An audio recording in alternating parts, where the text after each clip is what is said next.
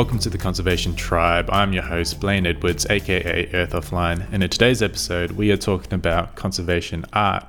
We'll be doing this with the help of today's guest, Pooja. So Pooja is a multimedia artist from India who also shares a passion for conservation and science.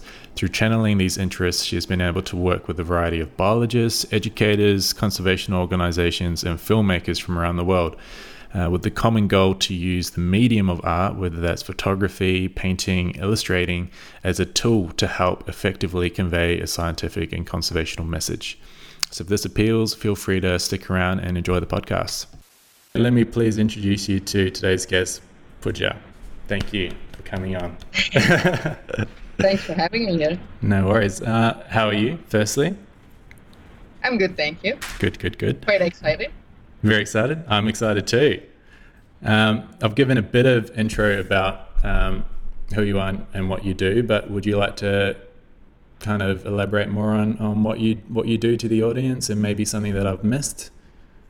Sure. I'll just go over it briefly. Mm-hmm. So, like you said, I started about 5 years ago. My journey started in the Andaman Islands in India. That's where I personally got hooked onto the natural world. Mm-hmm. I had 4 ecosystem access in my backyard, literally out there. So I had access to like the mangroves, the intertidal rainforest, and the reefs. Mm-hmm. Cool. I think anybody who visited that space would be hooked on. Yeah. When I went there, I obviously didn't know it was going to be what I did for a long time to come. Mm-hmm. And that's how it stayed. Mm-hmm. I went there as an education filmmaker, and that's when I actually made the video about the mangroves. I still work quite closely in the islands on different projects, not being based there, but through other organizations. Mm-hmm. In fact, we recently did another film to raise awareness regarding the declining population of dugongs in the Andamans.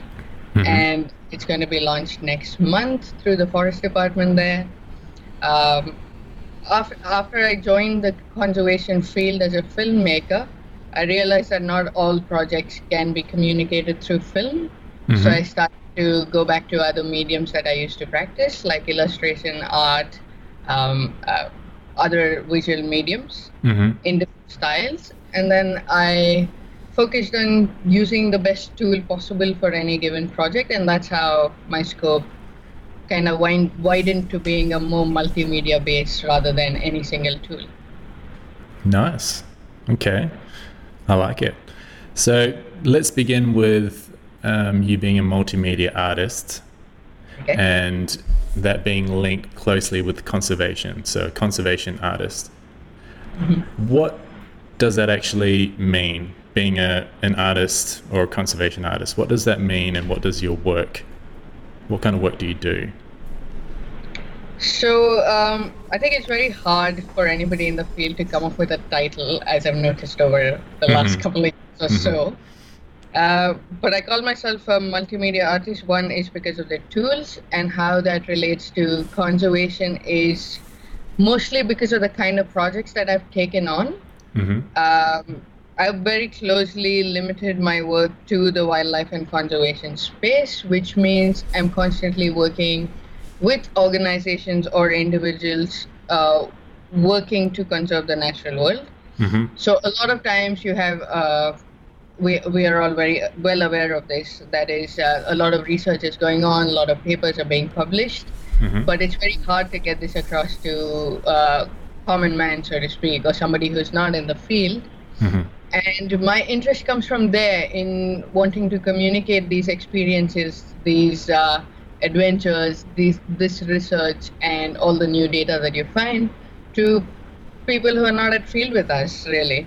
It comes from just wanting to share moments with family and friends, and then slowly gets a bit deeper in wanting to, convey a message, make an impact. And that's how my hook into the conservation world is through that, Mm-hmm. whether it's through art or film. Mm-hmm. And a lot of time I'm focusing on helping either small organizations or new startups, established researchers translate their work in visual forms. Mm-hmm. And therefore the connection between art and science, art and conservation, based on what the purpose of each project is. Okay, so let's say the link there is heavily to do with the communication aspect. Through art, you're able to communicate a conservation message more effectively, or it's related to the communication aspect. Yeah, I think that's the ideal goal, to do it more effectively and have a certain amount of impact with every work that you undertake. Mm-hmm. It's not always possible, or we are sometimes struggling to find a solution for that, of course. Mm-hmm. But that's where the energy and the passion lies. Mm-hmm. Okay, nice. So you touched on earlier the intersection of art and science. Yeah. So on your Instagram profile at Pooja's Laboratory, is that how you pronounce your name? Sorry, Pooja? Yes. Pooja. So that's Poojas Laboratory. In there, it's got intersection of art and science. That's a very eloquent sentence.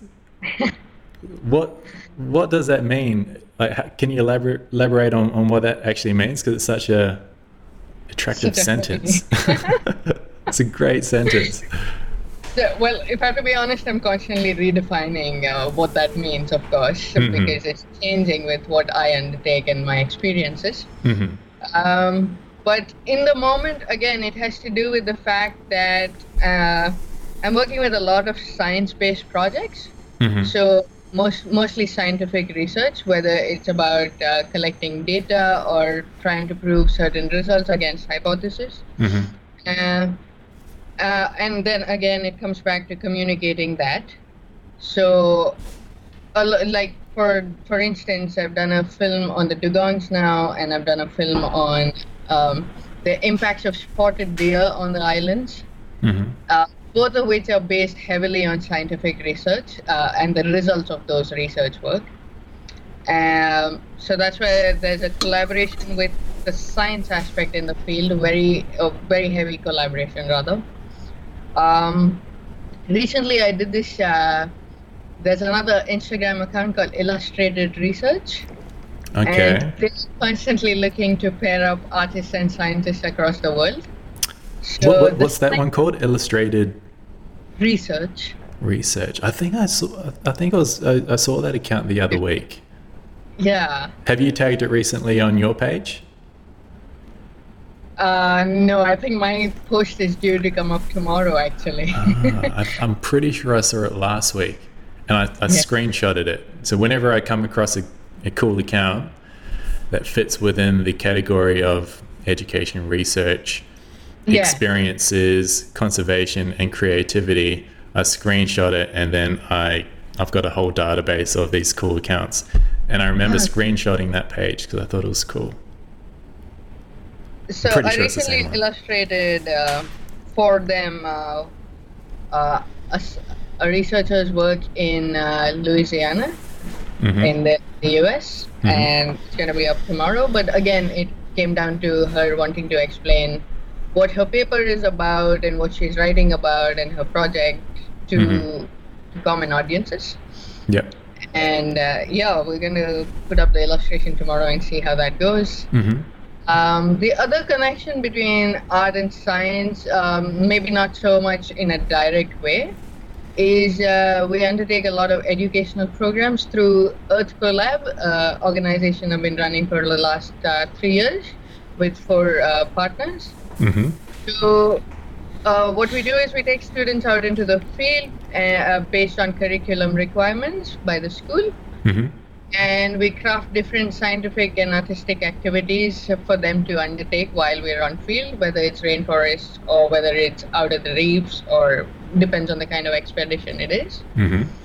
And it's usually biology teachers, geography teachers, physics and chemistry. And we are constantly looking to how artistically portray these subjects that the school requires us to teach them. Through activities, games, and actual art, like sometimes they're just, reflecting and journaling and things. Yep. So, there's a huge connection between art and science in that sense, in their learning and educational experience that they get to take back with them. Yeah, I was looking on your Earth Collab website. So you're one of the founders there. There's 4 Yeah. people, and you're one There's of 5 in total. 5 in total. And, Okay. yeah.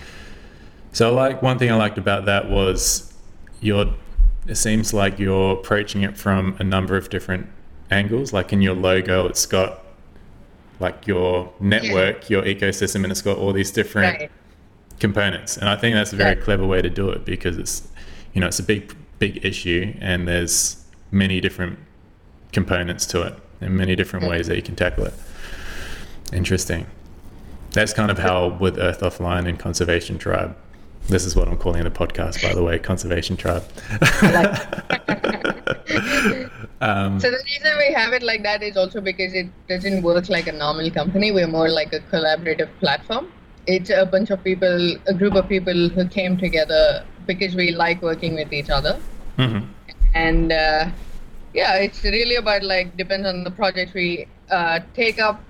Either 2 to 5 or all 5 people are involved, and everybody has completely different set of skills. Mm-hmm. And it was important to kind of lay down the different principles of work that are going in there. Mm-hmm. So it's not a typical company in that sense. It's more like a platform that we all feed off. That's all right. Okay, so have you always had a passion for art and conservation, like as single entities? Have you always been interested in the two? No, I haven't always been. I don't think, no. No? No. Where did these things The kind of happen? closest thing is really watching documentaries on TV, whether it was Nat Geo or BBC. David Attenborough, that kind of stuff? Yeah, my interest in wanting to explore the natural world comes from me doing a film course for my diploma in undergraduation. Okay. And out there I got interested in documentary filmmaking, and then I just wanted to try nature filmmaking, so to speak. Okay. And it happened from there. Yeah, conservation is something I figured much later, having been based out of a research station and learning about it and watching other people work towards it. Okay, fair enough. So, someone obviously just like yourself, interested in conservation, hence why we're having this podcast. But I'm an architect, so I kind of consider myself to be a creative as well. Yeah. So I'm interested in the creative world, film, design, art, music, the whole lot. And when I started my Earth Offline project, which was about a year ago, and by extension this podcast, I've always been fascinated with how one could connect the two worlds of art and conservation. So this is kind of like a tailor-made thing for you, because you're right in that world. Yeah. But do you think art will play an important role in conservation today and also moving forward into the future? Do you think it's almost a requirement to be intimately linked with conservation? I definitely think so. I mean, I obviously have a belief in it, so I'm doing it. But in terms of having a role to play and what extent that is, I think it's at the moment heavily existing in photography as a tool. Photography? Yeah, like I see so many people use photos to convey messages or photo stories, and that's obviously an art in itself also. Interesting. Is that through what you see on social media? You see a lot of photos? Is that why you say photography is an important medium for it? I'm saying photography is one of the important mediums, but more to do with, I think it's been around much longer than other mediums. Uh-huh. If you look back from when Nat Geo started and when the magazine started, and how different photo stories are now being used across magazines, the internet, to convey messages. I know people must be by now not so hooked onto images of the polar bear, for instance, or maybe it's overused. That's a debate one could have.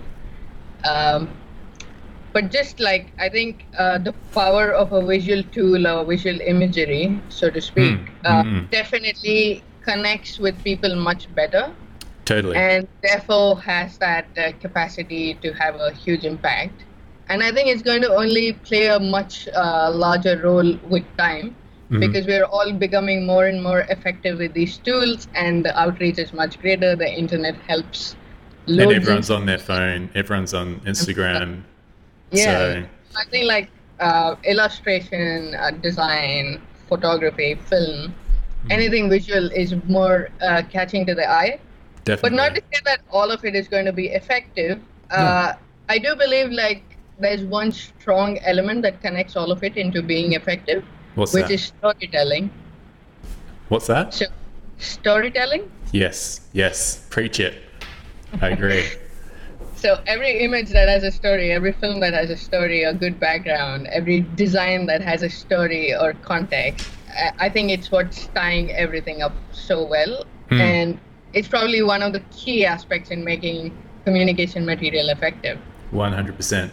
So from going on your website and seeing your work, it seems like the storytelling aspect is something that you kind of focus on quite a lot, and you're good at it. You're good at it. So for me, that's one thing that I need to work on is my storytelling. I'm not a very good storyteller. Oh no! I think. Did my video cut out? Oh yeah, 1 second. sure. My goodness. Oh, turn that around. Nice Are you? we on again? No, you're on now. Oh, cool. Yeah, the storytelling aspect is super important. So it's interesting you say photography because, like, I agree, visual media is super important moving forward because everyone's on their phone, even more so than on a computer. Everyone's looking at a screen. An image or a video can convey a message far quicker than, a bit of written copy can do.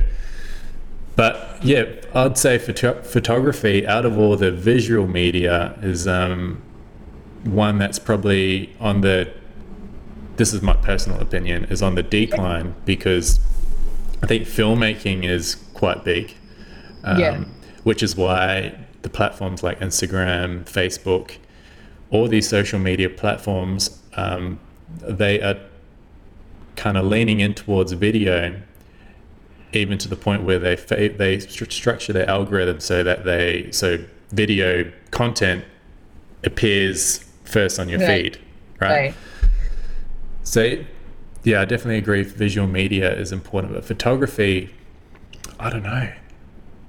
It's like it's an old school. I didn't mean to single out in photography as such, Just except visual. that it's been around the longest. But yeah, visual. In fact, being an illustrator sort of gives a refreshing perspective in terms Definitely. of responses from audiences, because I think the nature of photos and video, it all starts to look of a similar kind quite often. Mm-hmm. And with illustration, every artist brings in different styles, and you can see more people kind of like, oh, I like the look of that kind of thing. And I think it's enabling us to attract more audiences in that sense with different styles. Mm-hmm. As opposed to And animation as well. I think pretty- animation is gonna explode, which is Yeah. why Adobe After Effects is a software that I really need to wrap my head around, because I know it's how's your Adobe After Effects skills? It's pretty all right. Yeah. Yeah. Yeah, it's one that I definitely need to learn, because I see animation being I see it exploding in the future. Like Yeah. it's illustration, like it can be illustration, but anything that moves that can catch your eye Right. is Yeah. going to be important, and it's different to video. So it moves, it catches your eye, but it's different. So I think that's an important thing. So I think we're in a world that's moving constantly and so fast. Like it's a very fast-paced world. Nobody wants to look at like still things or something. No. But then that makes me think, whenever I see something heading in like this direction, I always consider the opposite, because there's always a reaction to every action has a reaction. So if everyone's moving towards fast, eventually people will be attracted to the slow. So but at the moment people want something that's engaging and catches their eye. Right. Yeah. But so on my perspective on art and conservation and them being together from a macro perspective, I think it's super important. And so conservation, as I touched on before, is a big problem. It's a global concern, and a global concern needs a global response. It needs people power. But in order to influence the people, you first need their attention. And at the moment, everyone's attention seems to be on social media, Instagram, Facebook, YouTube, on their phone. Everyone's attention is on their phone, generally speaking. So if you want to convey a message or a call to action, you need to distribute that on social media, because that's where everyone is. Mm-hmm. But if you make it this far and you're good enough that your message appears on 1 million plus people's iPhone on Instagram, if the message gets to those people, you still need those people to believe in what you say. They'll look at your message and either agree or disagree, or they will care or not care. And I think that's where the creative is important, because a good piece of creative has the power to help someone clarify or understand a message. And even more importantly, it has the power to make someone care about it and believe in it. And if you can get someone to believe in a message, then that's what you want. So that applies to conservation and anything in the world. Creative is super important. Okay. Again, I would bring that back to storytelling in terms of getting to people's hearts, because I mean, you need to touch their heart at the end of the day. We're all sharing our story every day of our lives, so that's the most relatable tool, I would say. And the touching people's heart is a good one, because now that everyone's on social media, everyone's starting a podcast like myself, everyone's getting involved in this space. So there's a lot of noise. So the only way to kind of cut through that noise is to be a great storyteller. So it's more important than ever to be good. If you're good, you'll be seen. If you're not, then, sorry about it. Okay, so this question, so what you do is pretty cool. Like, to me, what you do is you've got a cool job. But what does a typical workday look like for you? I don't have a typical workday. It's all random. Well, I'm usually not working on any one single project. It's often 2 or 3 different kinds that are going on. Mm-hmm. Often my day is decided either by a deadline, or if there's no deadlines, then I have the luxury of waking up and choosing, hey, can I give Blaine his podcast today? Or hey, can I work on a design? Or can I work on my own project in the meantime? That sort of thing. Okay. But if I'm out at field, then I'm usually doing photography, film, and teaching. When I'm not at field, when I'm at my desk, I'm either designing logos or doing some editing work or animation, maybe working on proposals and pitches.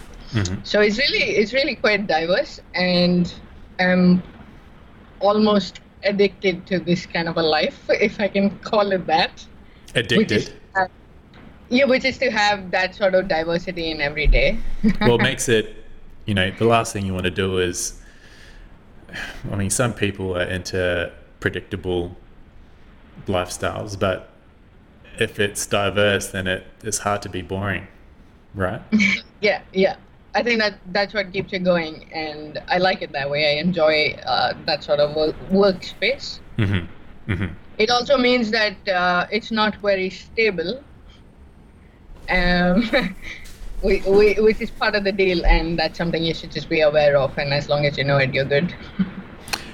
Okay, so that brings me to another question. So what are some of the challenges that you face as an artist whose most work is kind of natural world conservation related, what are some challenges that you face? I think even at this point, after doing it for a few years now, the most challenging part is to be able to sit still and wait for the next project. And you have to constantly reach out to different people, organizations, independent researchers, whoever it might be, to see if they need something done or if there's some project that's suitable for your skill. And it takes a lot for things to fall into space and for the time to be right for any one collaboration to work in that sense. You have to allow it that time. But sometimes, obviously, you're pressured by the need to work, the need to keep your day-to-day life afloat, etc. So you have to be aware and plan for that. I don't know if stagnant is the right word. It's not really stagnant because you're obviously putting a lot of effort into finding the next suitable project for yourself. It's just not a steady stream. It's not a steady stream, exactly. And waiting can be very challenging because obviously you're motivated, and that doesn't necessarily mean you have a project to work on, which allows you to be motivated at the same level or have the same energy. And when you reach out to these organizations, people, projects, how do you reach out to them? Do you use traditional email, or do you DM? Do you hit them on the DM, or what do you do? I've done all kinds of strange things. I've used online forms on their websites.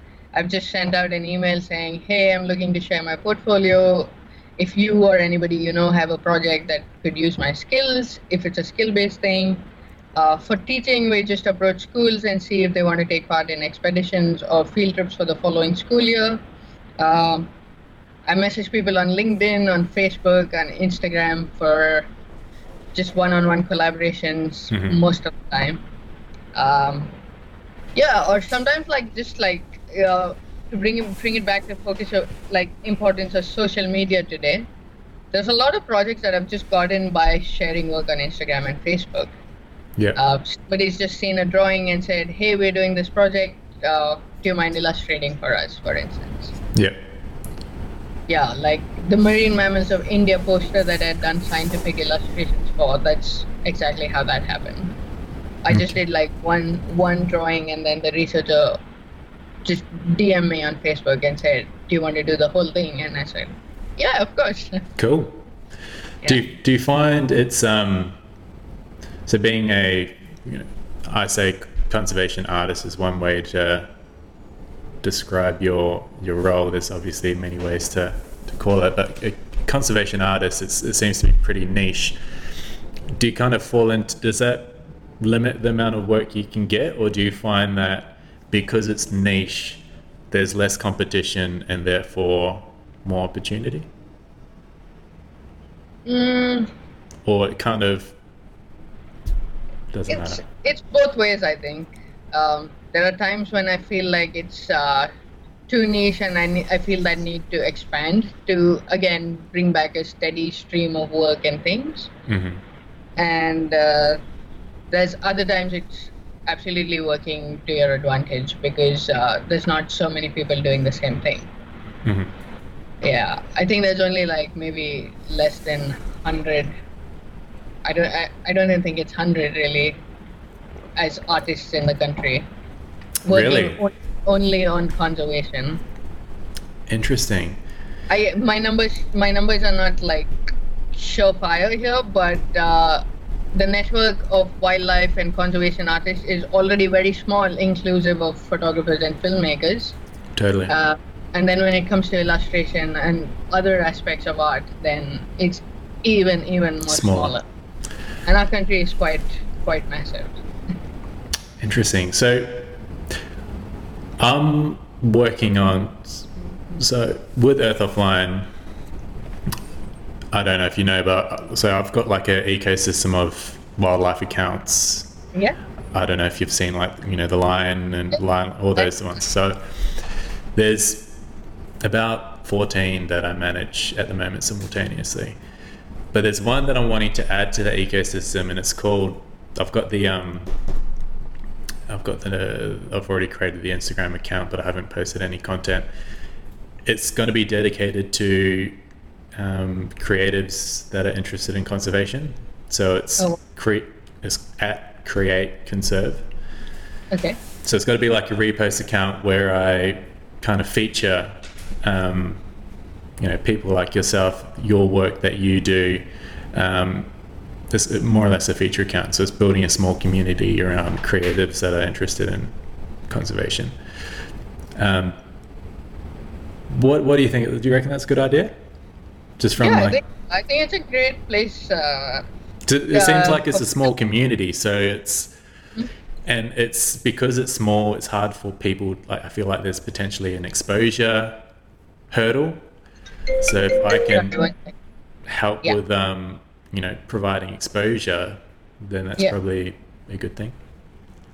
Yeah, definitely. And I think it also allows for interactions between creatives and between artists, which is not easy to come by either, unless you go really looking for them.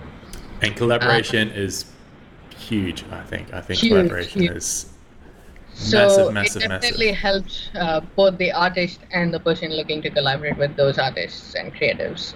And I think such a database would be actually really helpful. Okay, cool. Nice.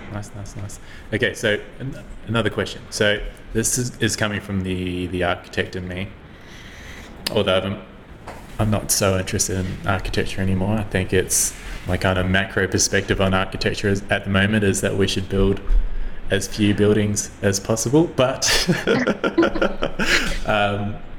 the question comes from my love for design and thinking of the concept. Have you got what is your creative, do you have like a set creative process? Is it fluid, or do you have like a sequence of steps that you normally go through when you conceptualize an idea and develop it? Is it fluid or is it systematic?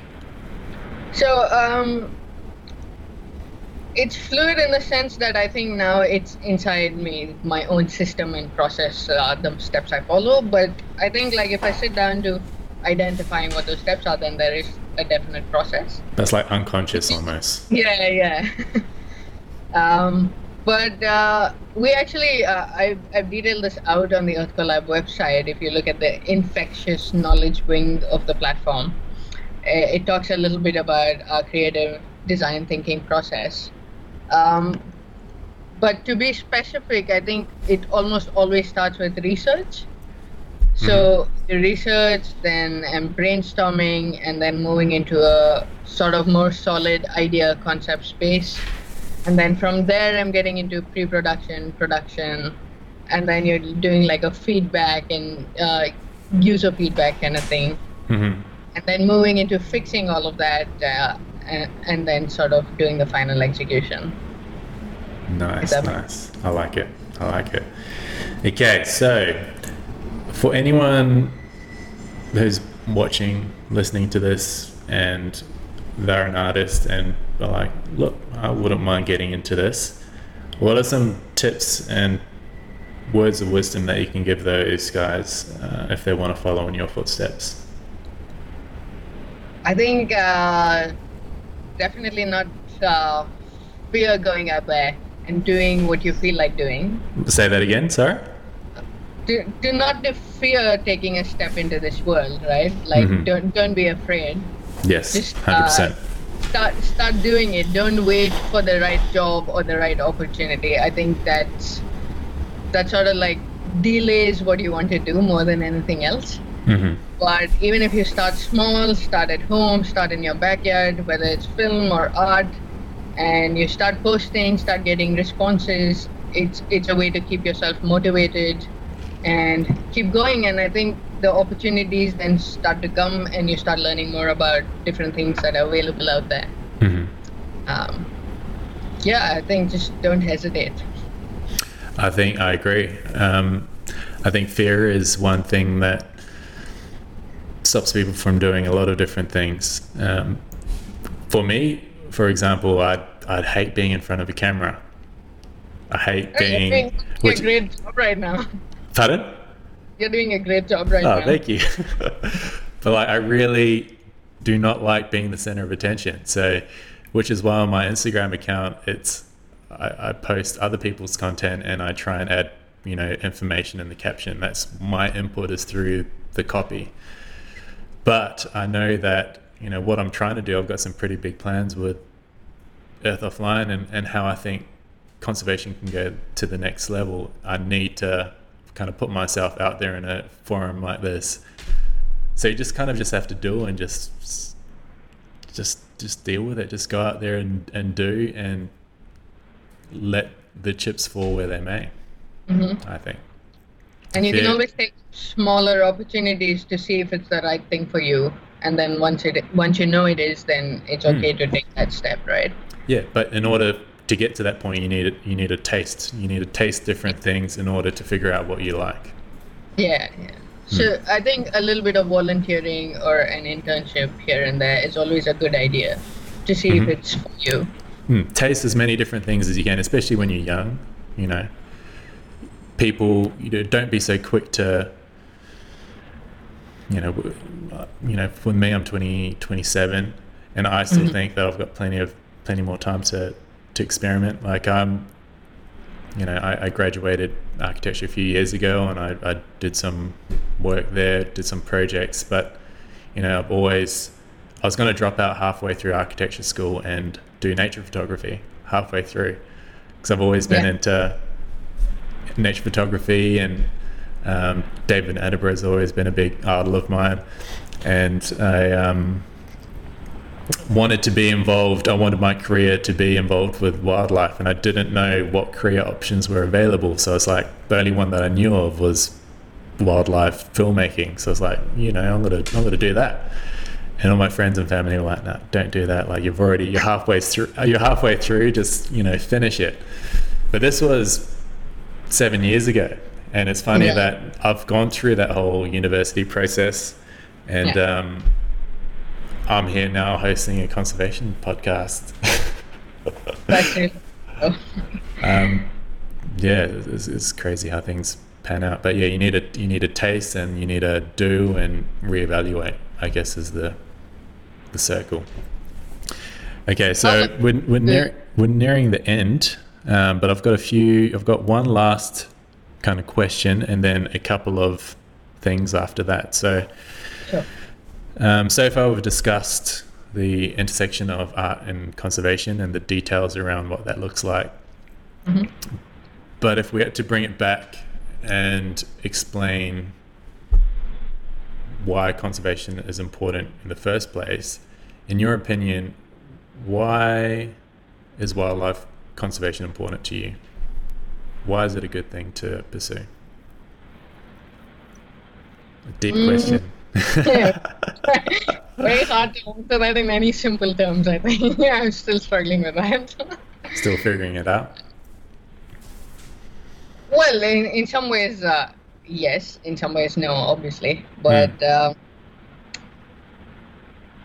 I just believe wildlife conservation is a way to protect natural resources, and that boils down to it being bare necessities for us to continue existing on the planet, really. So from a selfish human perspective, we need to look after our environment and the organisms that live within it, because we're screwed otherwise. Yeah, I believe in a more like a ecosystem sort of approach and outlook, where you're taking care of the entire system. From all interconnected, everyone's important in their own way. Exactly. There's not so much a hierarchy, there's just different things playing different roles, and each is important. It's just that every organism is as important as the other for keeping this balance that we understand. It's a difficult concept to wrap my head around, the idea of, a hierarchy is very easy to visualize, and a lot of humans think that they're at the top of the hierarchy, but the ironic thing is, the only species where if a species was to go extinct, the rest of the world would be better off as humans, right? Yeah. Like, that's the crazy thing. We think we're at the top of the pyramid, but if we went extinct, everyone else would be better off. They'll be hosting the biggest party on the planet. Yeah. That's crazy. It blows my mind. Unfortunately, yeah, that's how it is. All right, so what I would like to do now is do some kind of like lightning round Q&A where I kind of shoot off a bunch of different questions in a minute and you just answer them as quickly as you can. Are you into that? Okay. Sure. All right. That sounds Cool. All right, let me start a timer. Are these questions from Instagram or are these your questions? Oh, these are just my questions.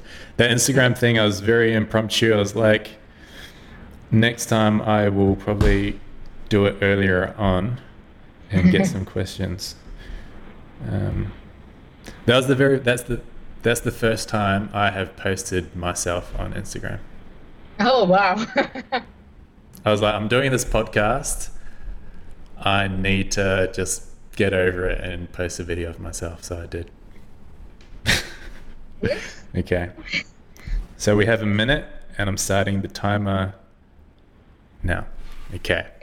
What are your 3 favorite animals? 3 favorite animals. Wow. Can I give categories? No. Yeah, you can do categories. Insects. Oh, nice. Rhinos Yep. and hornbills. Hornbills. Yeah. Nice. Would you rather fly like a bird or swim like a dolphin? Swim like a dolphin. What are 3? There's so much unknown. What are 3 accounts on Instagram that you'd like to give a shout out? Or what's one account on Instagram that you'd like to give a shout out to? Earth Offline? Yeah. What is your favorite food?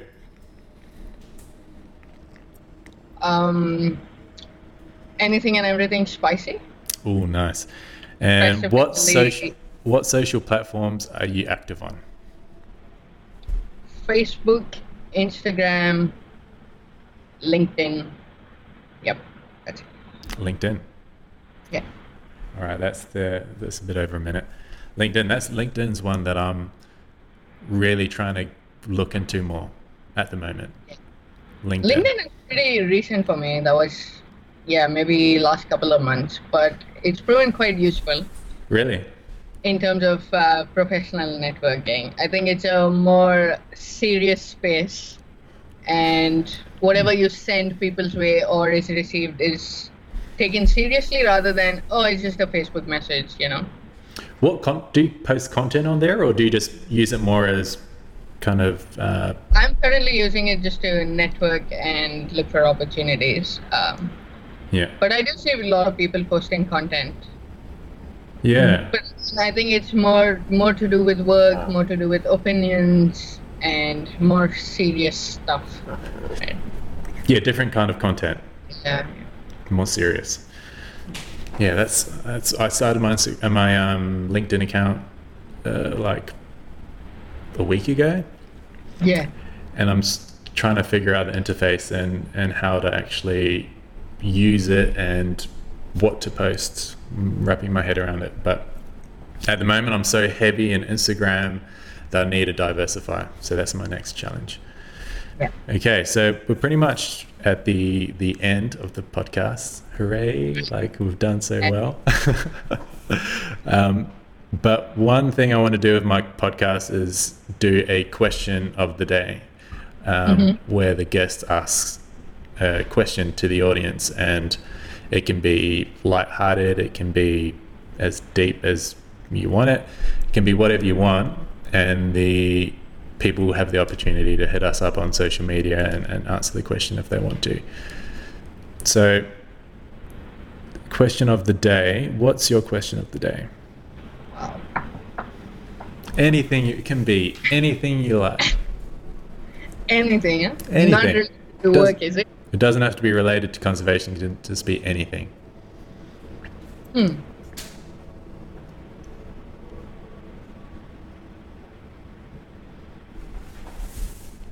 if this was, I'm coming up with literally anything.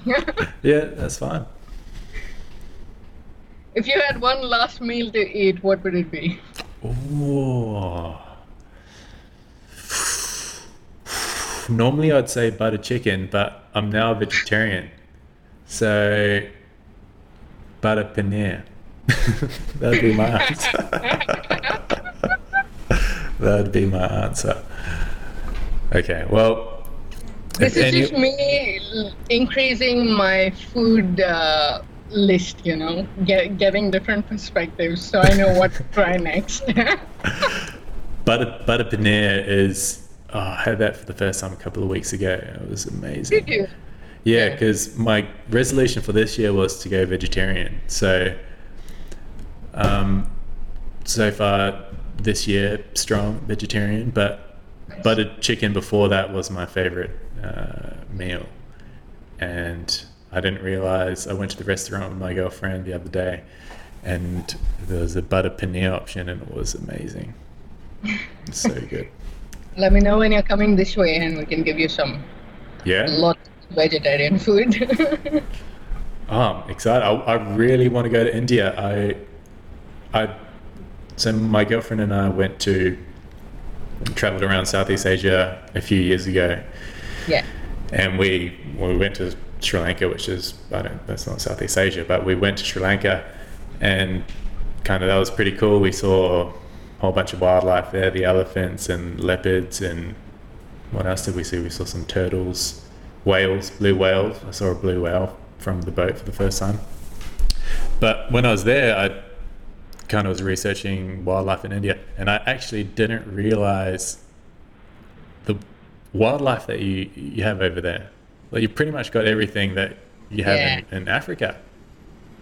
Yeah, more or less. There's a lot, no doubt. Plus tigers. The only thing that's in Africa that you don't have in India is, there's probably a few, but like out of the main ones, so you don't have giraffes, hippos, but you have rhinos, elephants, leopards, tigers.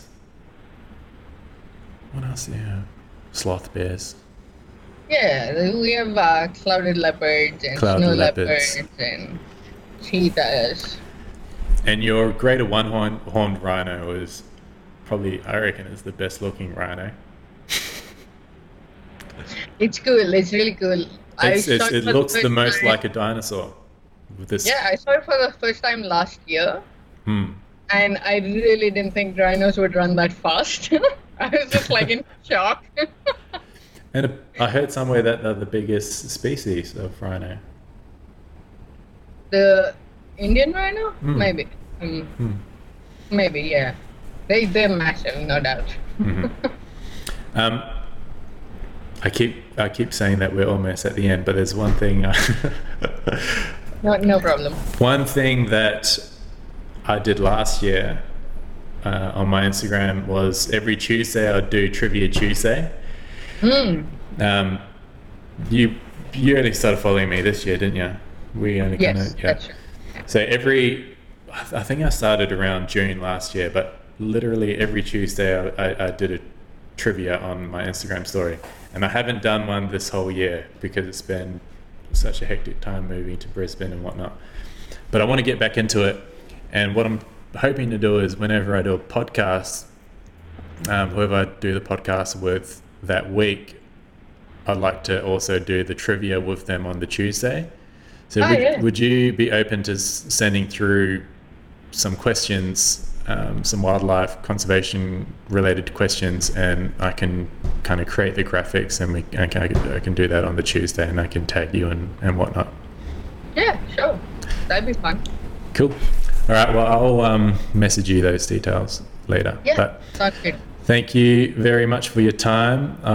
Thank you very much. Genuinely enjoyed it. I love talking about this stuff. I could talk about it forever, but we don't have that much time. But thank you. And when I post this up I haven't posted up a podcast before, but I'll figure it out. Once I do, I'll add everyone's links and social media handles in the description. over there. Over there. Sounds really good. All right. If you need anything else, let me know. If you need another question, or I don't know, when you're working through your podcast. Totally. And as we were talking about before with interactions and collaborations is a big thing for me. And the great thing with social media is it's so easy to collaborate now. So if you've got any ideas on anything, just let me know, and I'm happy to help out in whatever I can. And once I get my Create Conserve page happening, I'll definitely hit you up and feature some of your work on there. Yeah. All So right. do you write a lot? Do I write? Yeah. Are you like a writer? No, I wish I was. Yeah. I've never been a writer, and I wish I was, because writing is very important, especially when it comes to storytelling. Although you can tell a story through visuals, but with social media, where you can also have a visual and a caption to kind of hammer the message home. I don't. I'm not a very good writer. I want to learn though. Me too. Yeah, that's. Yeah, You're a good writer. I've seen some of you wrote all your. Pardon? I think you could use a lot of work. Oh, it's better than what I could do. So, are you doing this full time now? Like managing digital? Is that work for you? Would you call it work now? Now that I've recently moved to Brisbane, I'm wanting it to be a full-time. I'm trying to turn it into a full-time thing. So with Earth Offline, the digital conservation, that's like a evolving title as well. Like, what does that mean? Don't really know. But Earth Offline is, in a nutshell, it's like going on your wording, it's the intersection between kind of online and offline, and that middle part is leveraging one to help the other. But when I was back in Perth, I was working as an architect and I was doing that kind of stuff. But now that I'm in Brisbane, I'm trying to kind of do this more full time. But I'm not monetizing any of this. This is purely just because I want to do this kind of stuff. It's what I'm interested in. And in fact, I lose money each month. I probably lose over $100 each month. Running because I use software and whatnot to run my pages. So what I'm planning on starting up on the side is a social media marketing agency, which I'm going to call Your Social Harvest. So that's something that I'm hoping to start up very soon, and I'll hopefully use that to make some money, and I'll use that money to fund Earth Offline. But balancing those two projects, I'll hopefully will be able to do this full time. That's the dream anyway. That's the dream. Of course. It's the dream. Okay. And no architecture stuff? I could apply for some, but it's just not what I'm passionate about at the moment. Like, I feel like what I'm doing at the moment, there's a bit of purpose there. Like, I have I'm taking advantage of some skills. Like, I've always been pretty good in the digital space and kind of working on a computer and that kind of stuff. I've always been pretty good at that. So that's the skills part. My passion part is the conservation. I've always been interested in the passion.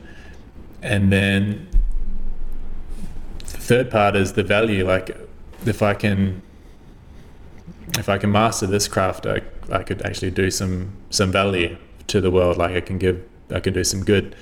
So with those, when you combine your skill, and I can potentially make some money from it. So when you combine all those things, that's like purpose for me. That's what purpose looks like. And I think I'm willing to kind of disregard my architecture schooling and everything else and pursue that for at least a few years and see what happens. Yeah, sounds cool. I think what you're doing is really cool. Yeah, it's a bit different. Like it's I don't know many people out there that are kind of approaching it the way that I am, from like a very like it's almost like digital, like very heavy into social media and almost hacking social media kind of. Right. I don't like the word hacking, but it's kind of what it is. But totally worth it, I think, just because of everything you've said and in terms of identifying where the market lies today in that sense, or where your audience lies rather. Yeah, and this podcast is a very important thing for my strategy. So I think in terms of growing a brand, there's two important boxes that you need to tick. So the first box is content, and the second box is distribution. So it's all about content and distribution, and the creative helps with the content. Like you need good content, but if you have good content but you don't have a distribution plan, then it's not going to go anywhere. You're not going to put it in front of any eyeballs. But then on the flip side, you could have the best distribution plan in the world and distribute your piece of content to everyone on the planet, but if it's not a good piece of content, then nothing's going to happen. So you need both. Yeah. And with my podcast, this will go for an hour. So my strategy from this is each week I want to do a podcast which goes for about an hour, which is my macro piece of content. And then from that, I'm going to extract micro pieces of content from that one big piece. Yeah. Which will save me a lot of time because all I'm doing is creating or documenting for 1 hour, and then I can extract potentially 100 pieces of content from that one big video, which will save me a lot of time versus trying to create 100 pieces of content. So that I'm exploring that idea as a way to create volume, and which will help with the distribution part. But then I also need to make sure that I approach it from a creative way, so that it's just not that each content is actually doing or providing some kind of value. So yeah, this podcast is the first step in figuring out that plan.